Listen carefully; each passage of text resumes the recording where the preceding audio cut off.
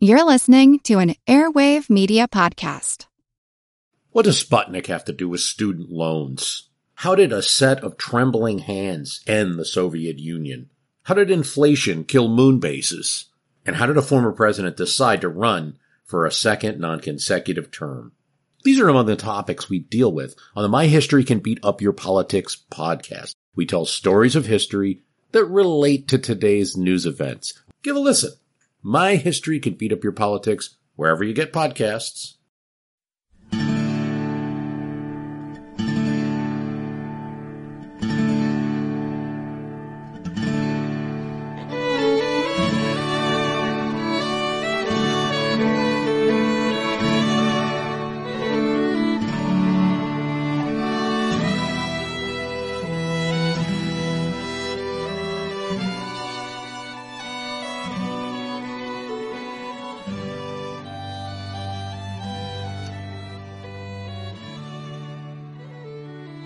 Hey everyone, welcome to episode 287 of our Civil War podcast. My name is Rich. And I'm Tracy. Hello y'all. Thanks for tuning in to the podcast. As y'all recall, last week we talked about Ulysses S. Grant's decision to march his army down the west side of the Mississippi River and then cross over to the east side below the Confederate strongpoint at VICKSBURG. We also talked about Steele's expedition and how this was an example of not only Grant creating a diversion north of Vicksburg, but also an example of the Federals' new policy of expanding the war to include Southern social and economic institutions.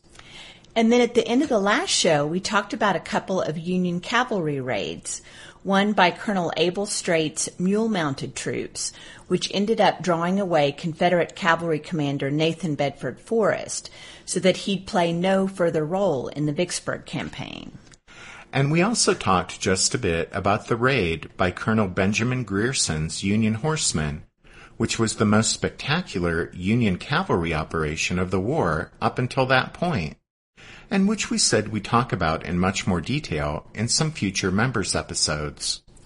So in the last show, we talked quite a bit about the Yankees. But what about the Confederates?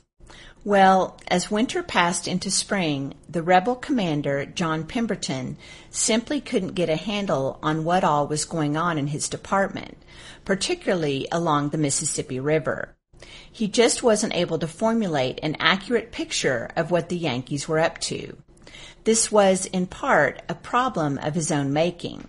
You see, during Grant's unsuccessful overland campaign, which ended after Van Dorn's Holly Springs raid. Exactly. But during that time, Pemberton had assumed operational command of his forces in the field, which was fine.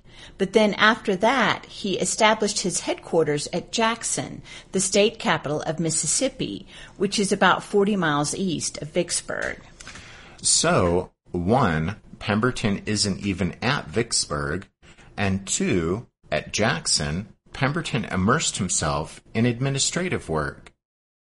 During the first 4 months of 1863, he visited Vicksburg only occasionally. In fact, for nearly all of that period, Ulysses S. Grant, just across the Mississippi River, was closer to Vicksburg than Pemberton.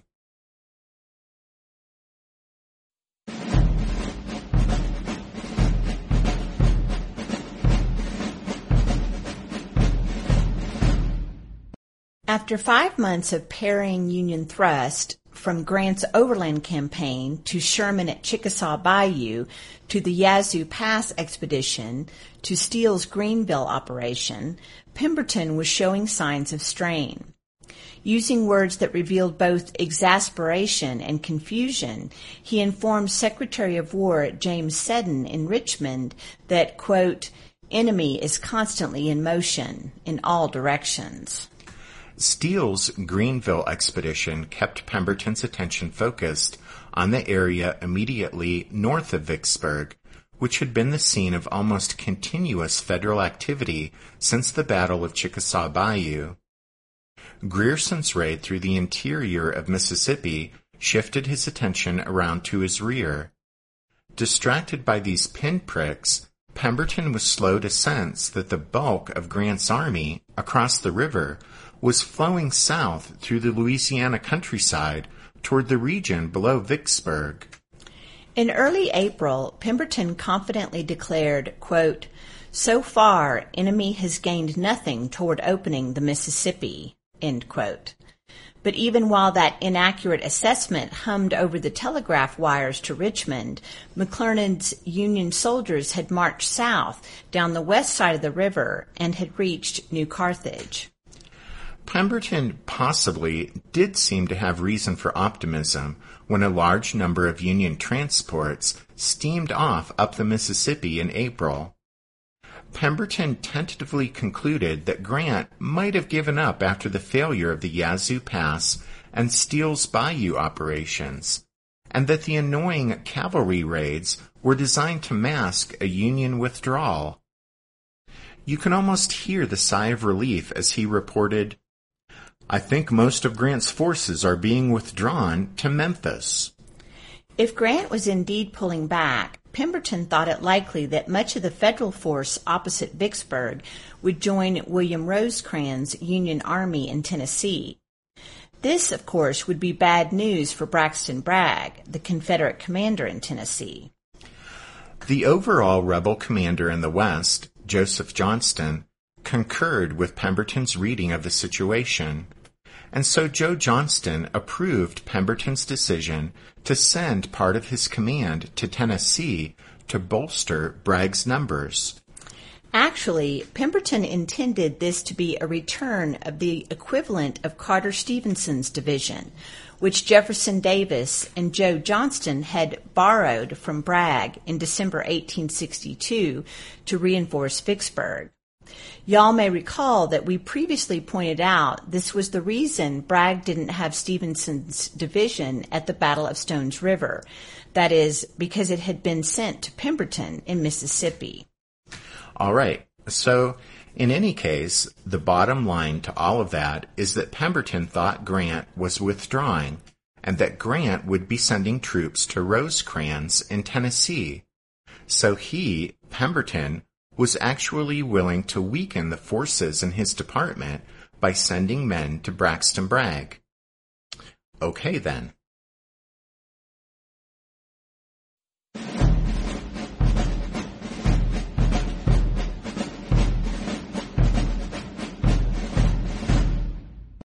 Joe Johnston thought that Pemberton's interpretation of federal activities at Vicksburg was reasonable, and that it accounted for the fact that federal camps across the river weren't as crowded as they had been just a short time earlier.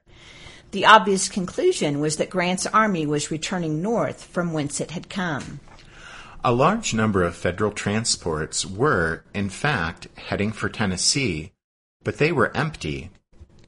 You see, Rosecrans was experiencing logistical problems, and so Halleck directed Grant to release the smaller steamboats that could operate most effectively on the Ohio, Cumberland, and Tennessee rivers, which would be the light draft transports that had been used to carry Union troops into the bayous north of Vicksburg.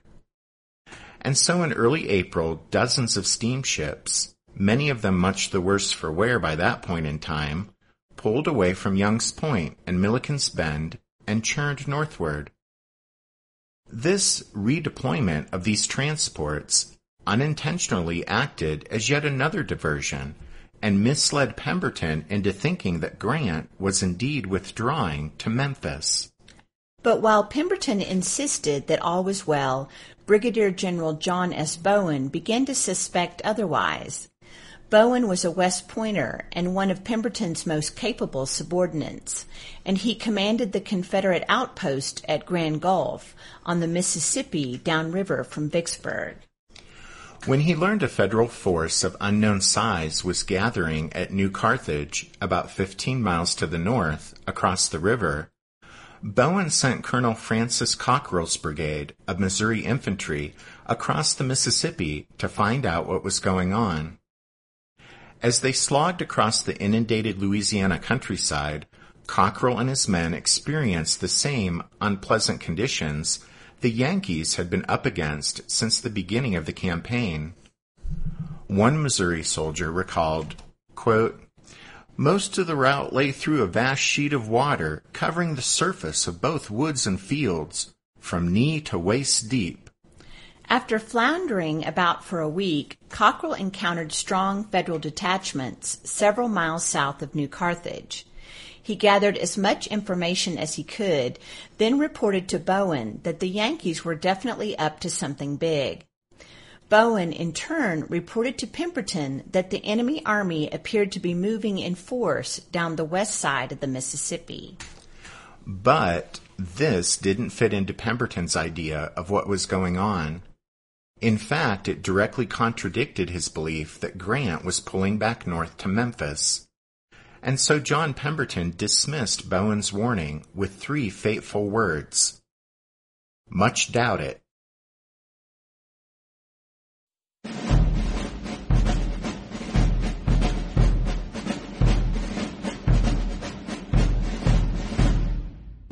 With the Walnut Bayou route impractical because of low water, Grant had no choice but to attempt to send supplies down the Mississippi River directly under the Confederate guns at Vicksburg to sustain the Federal troops concentrating at New Carthage. Remember in the last episode we talked about the Walnut Bayou route perhaps being the line of supply for the Union forces moving south, but in the end it hadn't panned out. Right. Anyhow, Grant realized that running vulnerable, unarmed transports past the rebel guns at Vicksburg wasn't a long-term solution. He knew that it would be next to impossible to maintain McClernand's corps, much less the entire army, for any length of time by such a perilous route. But he hoped to slip enough supplies past Vicksburg to keep the men and animals at New Carthage alive until he could arrange something better. Grant informed the commander of the Union Navy's Mississippi Squadron, David Dixon Porter, that he intended to run transports loaded with food and forage downriver past Vicksburg. If most of the steamships survived the passage, McClernand's command not only would have enough to eat for several more days, but with the transports that had just run past Vicksburg, Grant would also have the means of crossing troops over to the east bank of the river. However, Grant was concerned about the possibility that Confederate gunboats might dash out of the Red River, evade Farragut's tiny flotilla at the mouth of the Red, then race up the Mississippi and destroy the Union transports after they reached New Carthage. And so Grant asked Porter whether a pair of ironclads could accompany the transports downstream. Porter was agreeable, as always, but he did warn Grant that once the ironclads went below Vicksburg, quote, "We give up all hopes of ever getting them up again." The City-class ironclads, the Turtles, made about 6 knots moving with the current, which permitted them to pass the rebel gun batteries at Vicksburg in less than half an hour. Moving upriver against the current, though, they would be under fire for well over an hour, probably closer to 2. In other words, once they'd gone downriver, attempting to come back upstream would mean the plodding ironclads would be nearly stationary targets for the Confederate gunners, who only a few days earlier had demonstrated their skill by perforating the 2 Ellet rams, Switzerland and Lancaster. It was at this point that Grant hesitated. What if Sherman and McPherson, his 2 corps commanders who had voiced doubts about this entire scheme, were right? Perhaps he was taking too great a risk in moving the army south down the Louisiana shore. And so a few days after directing McClernand to head south for New Carthage, Grant ascended the Yazoo River on one of Porter's ironclads. Back in December, Sherman's attempt to get at Vicksburg from the north by way of Chickasaw Bayou had failed miserably.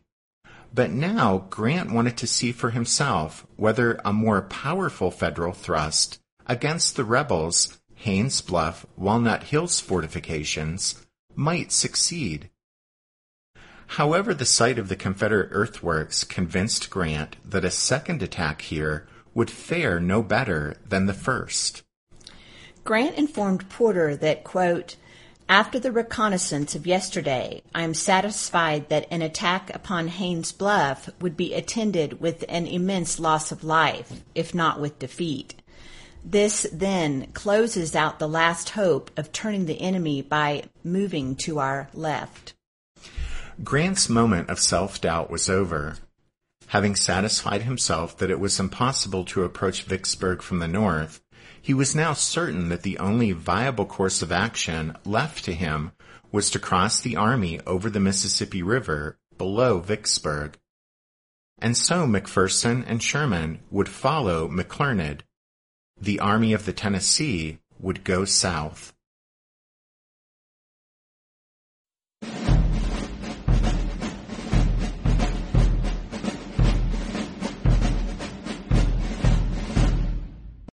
The Army of the Tennessee would go south, and so would most of Porter's Mississippi squadron.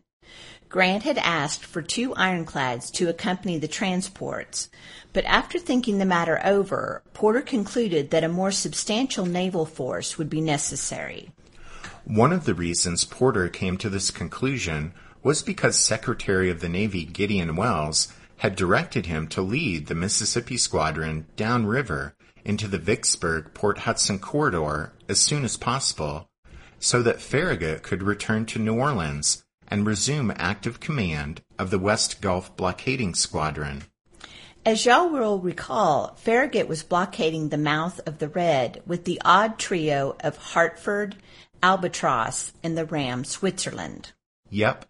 Well, so at any rate, Porter decided to run downriver past Vicksburg with his ironclad flagship, Benton, 4 turtles, Louisville, Pittsburgh, Mound City, and Carondelet, 2 new ironclads, Lafayette and Tuscumbia, and the captured ram, General Price. The 8 gunboats would be accompanied by 3 transports loaded with food and forage, and covered with bales of cotton and hay for protection. Barges filled with coal and additional supplies would be lashed to the sides of the gunboats and transports. To ensure that his instructions would be carried out to the letter, Porter would personally lead the flotilla aboard Benton. In their book, Vicksburg is the Key, William Shea and Terence Winchell write, "The most dramatic episode in the long struggle for Vicksburg, and one of the most spectacular episodes in the entire Civil War, began 2 hours after dark on April 16, 1863, when the heart of the Mississippi Squadron got underway. The darkened vessels crept around the tip of DeSoto Point, hugging the west bank. Union soldiers climbed trees for a better view, and sailors crowded the upper decks of the vessels left behind. Grant, accompanied by his wife Julia and their children, watched from a transport. Sherman waited near the lower end of the canal in charge of a tiny flotilla of his own, 4 rowboats manned by his soldiers. If the worst happened, he was prepared to rescue survivors floating downstream." Porter was in the pilot house of Benton at the head of the single line of ships. After rounding DeSoto Point undetected, he muttered to the pilot that, quote, "The rebels seem to keep a very poor watch." Hardly were the words out of his mouth before a flare blossomed on the Vicksburg side of the river. Fires erupted as the Confederates torched vacant buildings and lit barrels of tar and bales of cotton soaked in turpentine to illuminate the river and their targets. But strangely, not one shot was fired, and the Federal vessels continued steaming downriver. On this particular night, many of the rebel artillery officers happened to be attending a ball that was being thrown at one of Vicksburg's finest residences. When the alarm sounded, the officers bade their partners adieu, and then rushed out into the night that was now illuminated by the unearthly light of the flames consuming the empty buildings and the blazing barrels of tar and bales of cotton. 6 minutes ticked by before the first Confederate gun roared into action. 6 critical minutes during which Porter's vessels continued to glide down the river and slip past the rebel batteries opposite De Soto Point. But a few moments more, and then the crash of heavy artillery and the rattle of musketry were all that could be heard. Billows of smoke from the fires, and gun smoke from dozens of heavy guns, settled on the river and obscured the scene. The flashes of muzzle blasts and exploding shells lit up the clouds of smoke from within like heat lightning. What had been an orderly single line of vessels quickly became a chaotic rush downstream as the captain or pilot of each vessel called for full speed and set his own course past the Confederate guns. Some ships steered toward the middle of the river and raced downstream as fast as their engines and the current could carry them. Others lost their way in the smoke and veered back and forth across the broad stream. Several of the unwieldy turtles slipped out of control in unseen eddies and spun round and round as the current carried them to safety. Gunners aboard the ironclads could see almost nothing because of the smoke, but that didn't stop them from contributing to the hellish scene. The Federals fired over 100 large-caliber rounds into Vicksburg, smashing buildings with shot and shell, and spraying the docks and waterfront with grape shot.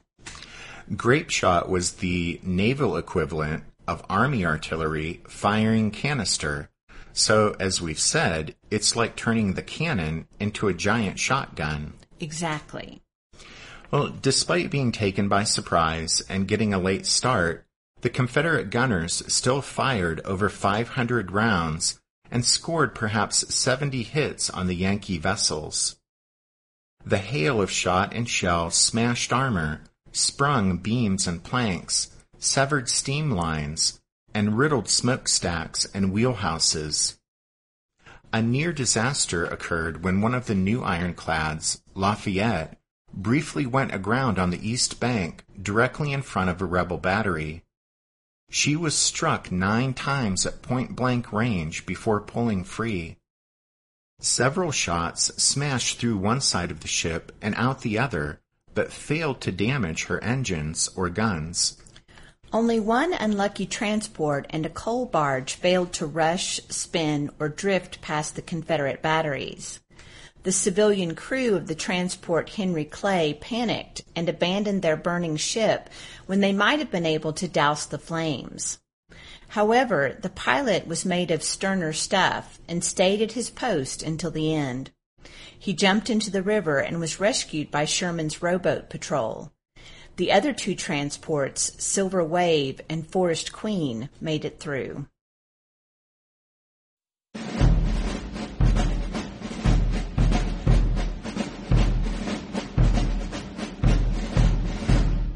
Want to learn how you can make smarter decisions with your money? Well, I've got the podcast for you. I'm Sean Piles, and I host NerdWallet's Smart Money Podcast. On our show, we help listeners like you make the most of your finances. I sit down with NerdWallet's team of nerds, personal finance experts in credit cards, banking, investing, and more. We answer your real-world money questions and break down the latest personal finance news. The nerds will give you the clarity you need by cutting through the clutter and misinformation in today's world of personal finance. We don't promote get-rich-quick schemes or hype unrealistic side hustles. Instead, we offer practical knowledge that you can apply in your everyday life. You'll learn about strategies to help you build your wealth, invest wisely, shop for financial products, and plan for major life events. And you'll walk away with the confidence you need to ensure that your money is always working as hard as you are. So turn to the nerds to answer your real-world money questions and get insights that can help you make the smartest financial decisions for your life. Listen to NerdWallet's Smart Money Podcast wherever you get your podcasts. Hello, everyone. My name is Wesley Livesey from the History of the Second World War podcast. My podcast is a mostly chronological retelling of the Second World War, and I hope you will join me on a journey through the most cataclysmic conflict in human history, as we try to answer the questions of not just what and where, but how and why. Join me on a journey not just through the famous campaigns, battles, and events, but also on a trip around the globe as we broaden the scope of Second World War history beyond the well-known battlefields of Europe and the Pacific. During weekly episodes, I seek to provide new insight for longtime students of the war, while also being a great jumping-on point for anyone seeking a deeper understanding of the Second World War. This podcast has made it to the invasion of Poland in 1939, and start listening now to find out how the world would find itself embroiled in its second worldwide conflict in just 20 years. You can find History of the Second World War on all major podcast platforms or at historyofthesecondworldwar. Porter assembled his battered ships below Vicksburg. To his great relief, he discovered that every surviving vessel was still operational, or soon would be, and that only 12 men had been wounded while running the gauntlet of enemy shell fire. The next morning, the flotilla tied up along the levee at New Carthage to the cheers of McClernand's troops. Grant was as relieved as Porter, but he knew he would need more than just the 2 transports to ferry his army across to the east bank of the Mississippi, and so he ordered a second run past Vicksburg to be made 6 days later, on the night of April 22nd. And this time there would be no panicky civilian crews. Instead, 6 transports manned by Army volunteers were packed to the gills with supplies and protected with logs and cotton bales. Each steamship had 2 barges loaded with additional supplies lashed alongside. The transports would sprint downriver past the rebel batteries as fast as possible. There would be no attempt at keeping formation or executing evasive maneuvers under fire. A few hours after dark on April 22nd, the transports Tigris, Empire City, Moderator, Anglo-Saxon, Horizon, and J.W. Cheeseman rounded DeSoto Point. This time the Confederate lookouts were alert and the rebel artillerymen were at their posts. Within moments, flares and bonfires illuminated the scene as before, and the rebel guns rained shot and shell on the transports as soon as they came within range. The volume of fire was twice as great as had been the case 6 nights earlier, partly because the rebel gun crews were in a higher state of preparedness, and partly because the Confederates didn't have to keep their heads down this time, since the unarmed Federal transports didn't shoot back. Once again, the river in front of Vicksburg was filled with fire and fury. William Strong, on the lead transport Tigris, later said, quote, "It was the most magnificent display of fireworks ever witnessed by man. It seemed as though heaven and hell had turned everything loose to destroy us. I can never forget it, nor can I describe it. Only those who faced this terrible concentrated fire or who witnessed it can have the faintest idea of its beauty." As the bright light from bonfires and blazing barrels of pitch and flaming cotton bales brightly illuminated the scene, Strong continued, saying, quote, "The streets of the city were filled with citizens. The gunners at work could be distinctly seen, and a newspaper could have been read with ease on the deck of the Tigris." End quote. With everything lit up like day, Strong noticed that the officers around him checked their pocket watches against the clock on the Warren County Courthouse as they sped by Vicksburg. It was 20 minutes past midnight. If Vicksburg could be seen clearly from the decks of the transports could be seen with equal clarity from Vicksburg. The steamships had the advantage of speed, although the barges lashed alongside slowed them down considerably.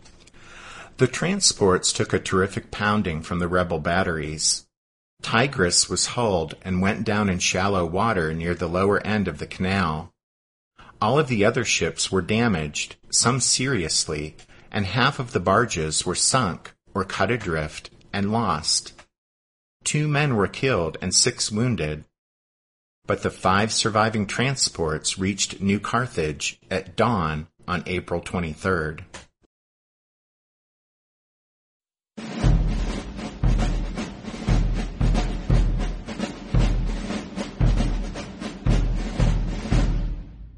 When the sun rose on April 17, 1863, after Porter's run past Vicksburg with his gunboats, the Confederacy was sundered in 2.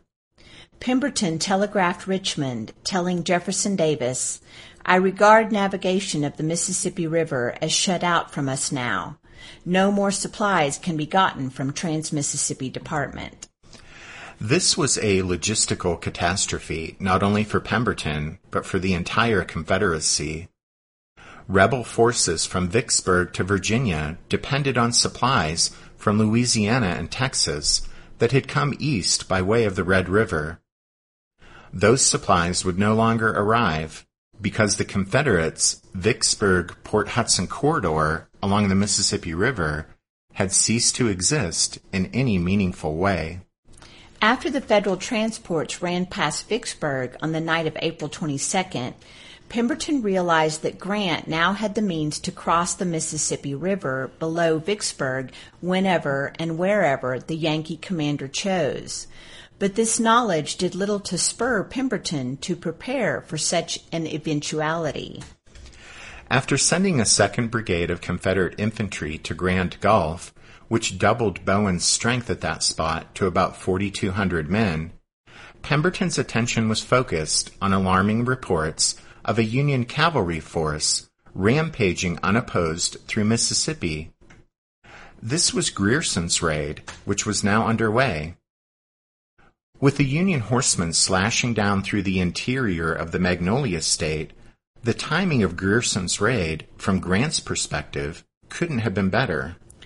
Fortune favors the bold, so the saying goes, and Grant's gambles were paying off. The arrival of the heavily laden transports and barges at New Carthage solved his pressing logistical problems, at least in the short term. At least McClernand's men and animals wouldn't starve for another week or two. More important, the additional transports gave Grant the capability to ferry troops across the Mississippi River and gain a foothold on the east bank. And so now the immediate questions were where to cross and what to do once the army was on the other side. Grant made his way down to New Carthage on April 18th to discuss the situation with McClernand and Porter.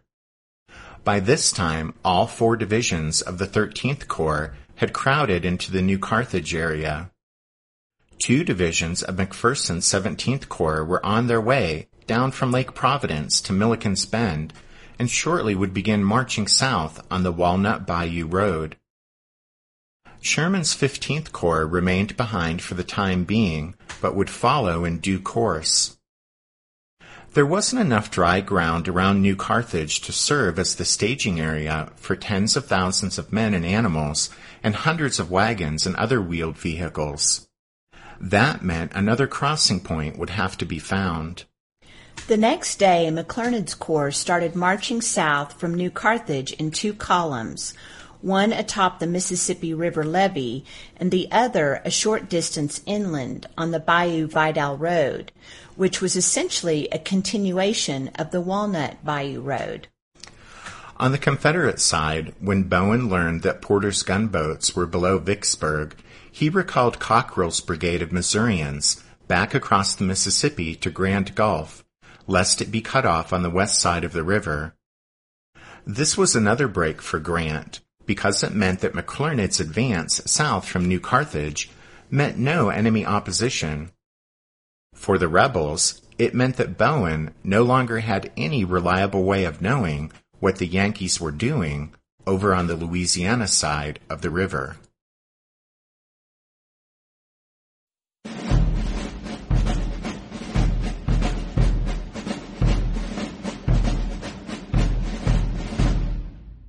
McClernand's 2 columns reunited at Somerset, a landing on the Mississippi River 8 miles below New Carthage. When Somerset also proved inadequate as a staging area for the Army, McClernand sent a reconnaissance force around Lake St. Joseph to a place with the charming name of Hard Times. Hard Times was the next landing downriver from Somerset. There was a good road around Lake St. Joseph, and the Federals reached Hard Times without any difficulty. There they found the area was high, dry, and spacious. Opposite Hard Times, the Big Black River flows into the Mississippi from the east. The wide, turbulent confluence of the 2 streams is Grand Gulf. The remains of a small town of the same name were located on the east bank of the Mississippi, a short distance below the mouth of the Big Black.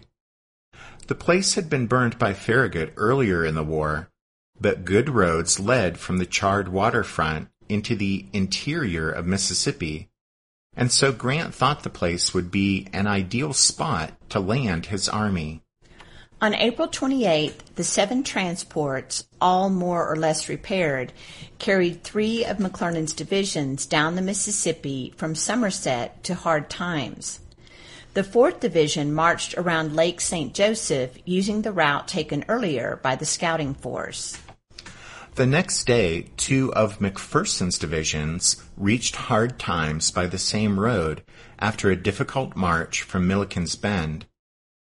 That meant that by the evening of April 28th, half of the Army of the Tennessee was crowded along the west bank of the Mississippi River, 63 roundabout overland miles below Milliken's Bend. Across the way, 3 miles downriver at Grand Gulf, Bowen watched the smoke from hundreds of enemy campfires darken the sky over Hard Times. Bowen had repeatedly warned Pemberton that the Federals were moving south in overwhelming force. Now he tried again to get Pemberton to understand what was happening, sending a wire that read, "I advise that every man and gun that can be spared from other points be sent here." That was the very thing that Grant feared most. Grand Gulf was only 30 miles south of Vicksburg by road. If Pemberton woke up to the danger and sent Bowen enough rebel troops to defend the towering bluffs behind the ruined town of Grand Gulf, well, then it would be Chickasaw Bayou all over again. And so in order to buy the landing force as much time as possible, Grant asked Sherman to make a strong demonstration against the Confederate positions north of Vicksburg. Sherman quickly packed Brigadier General Francis Blair's division aboard 10 transports and churned up the Yazoo River, with whistles blowing and bands playing. After 2 days of noisy skirmishing in front of the rebels' Haynes Bluff, Walnut Hills fortifications, Sherman returned to Young's Point and sent 2 of his 3 divisions hustling down the road toward New Carthage and Hard Times, following after the rest of the army. Whether Sherman's demonstration had the desired effect on Pemberton is uncertain, but it certainly revealed Grant's determination to do everything possible to distract and confuse his opponent.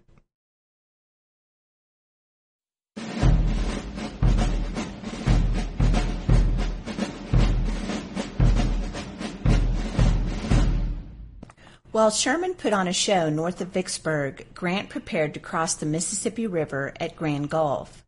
He believed Porter's gunboats could hammer the Confederate fortifications into submission, just as they had done at Arkansas Post. Porter, though, was less certain.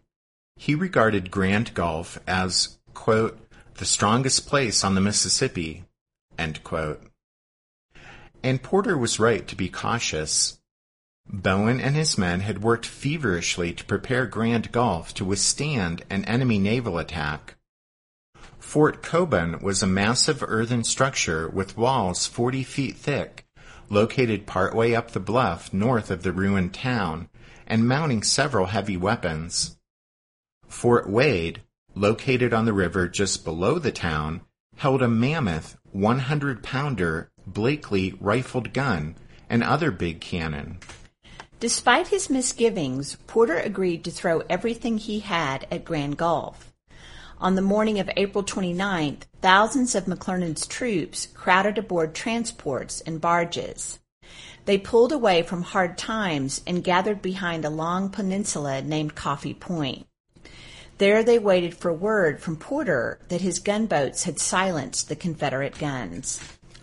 When it was safe to proceed, the transports would cross the river to Grand Gulf, disembark the troops of the first wave along the charred waterfront, then hurry back to Hard Times for reinforcements.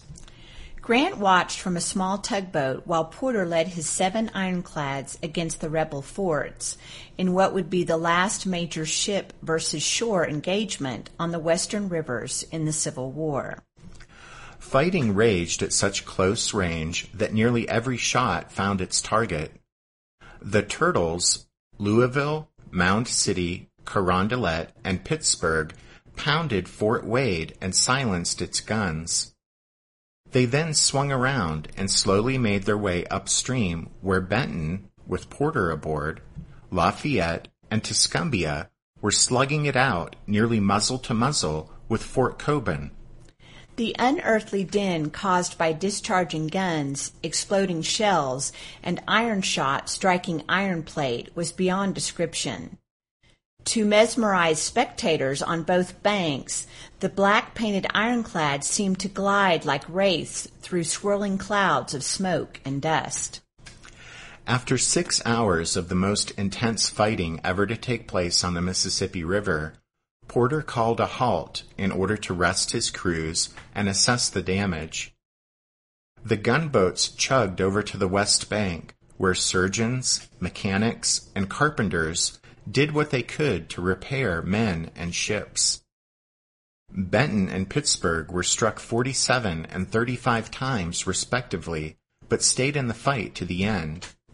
As luck would have it, the poorly built Tuscumbia, a particularly large target, received over 80 hits and lost armor plates, gun port shutters, and an engine. At least 24 Union sailors, as well as soldiers serving as volunteers aboard the gunboats, were killed, and another 56 wounded. Although Porter had no way of knowing it, his battered ironclads had actually given worse than they got. The Federals fired over 2,300 large-caliber shells into the Confederate earthworks.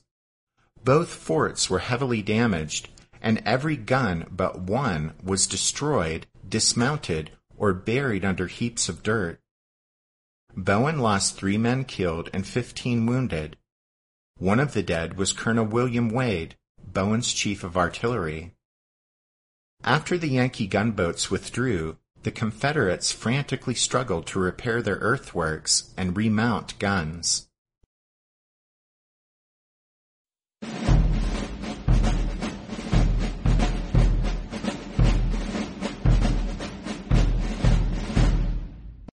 The standoff at Grand Gulf meant that Ulysses S. Grant had a tough decision to make regarding how to proceed. Porter reported that it appeared only 1 or 2 enemy guns remained in operation across the way, but Grant decided that attempting a landing at Grand Gulf would be too dangerous.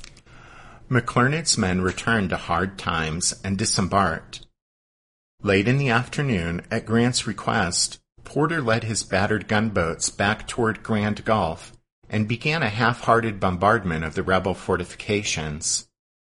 While this twilight action was in progress, the empty transports and barges swung around Coffee Point and slipped past Grand Gulf in the deepening gloom. After half an hour, the ironclads broke off their firing and followed the transports downstream. Meanwhile, the soldiers of McClernand's and McPherson's corps left Hard Times and resumed their southward march across the base of Coffee Point, out of range of the Confederate guns across the river.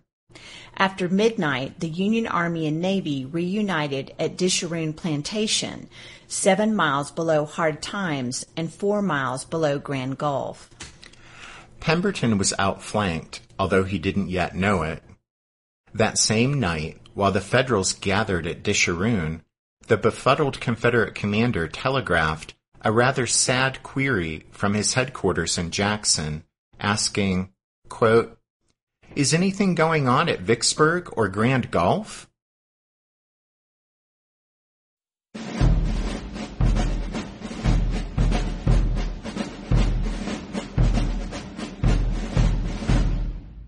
A short distance downstream from Disharoon, on the east bank of the Mississippi River, was an insignificant landing named Bruinsburg.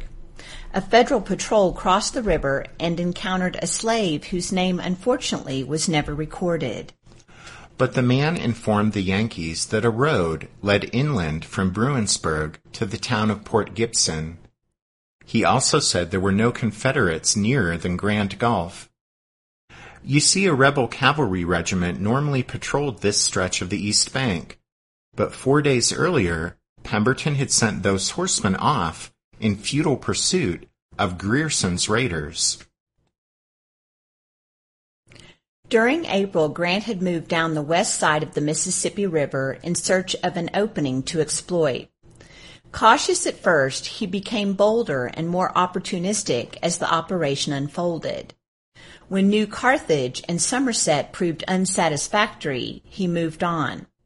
While Hard Times was a suitable place to concentrate for a crossing, Grand Gulf proved to be too tough a nut to crack, and so Grant pressed on to Disharoon. Grant was prepared to continue farther south, but then he learned about the road that ran up the bluffs from Bruinsburg to Port Gibson. That settled matters. The troops would cross to the East Bank here. All that mattered now was getting the Army of the Tennessee across the Mississippi River as rapidly as possible. Grant and McClernand worked through the night to ensure that everything was in readiness for a crossing first thing in the morning. Meanwhile, aboard Benton, Porter sat in his cabin and wrote a letter to Gideon Welles, telling the Navy Secretary about the battle at Grand Gulf.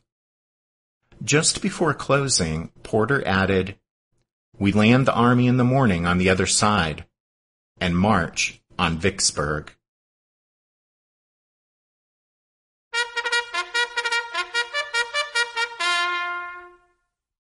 That means it's time for this episode's book recommendation. And our recommendation this time is Vicksburg, The Campaign That Opened the Mississippi by Michael B. Ballard. Don't forget you can find a list of all of our book recommendations at the podcast website, which is www.civilwarpodcast.org. And then as we wrap up this show, we want to thank iTone for his donation this past week. And thanks also to the newest members of the Strawfoot Brigade, Lawrence, Thomas, William, and Mark. Thanks, guys. And then thanks to each and every one of you for listening to this episode of The Civil War, 1861 to 1865, a history podcast.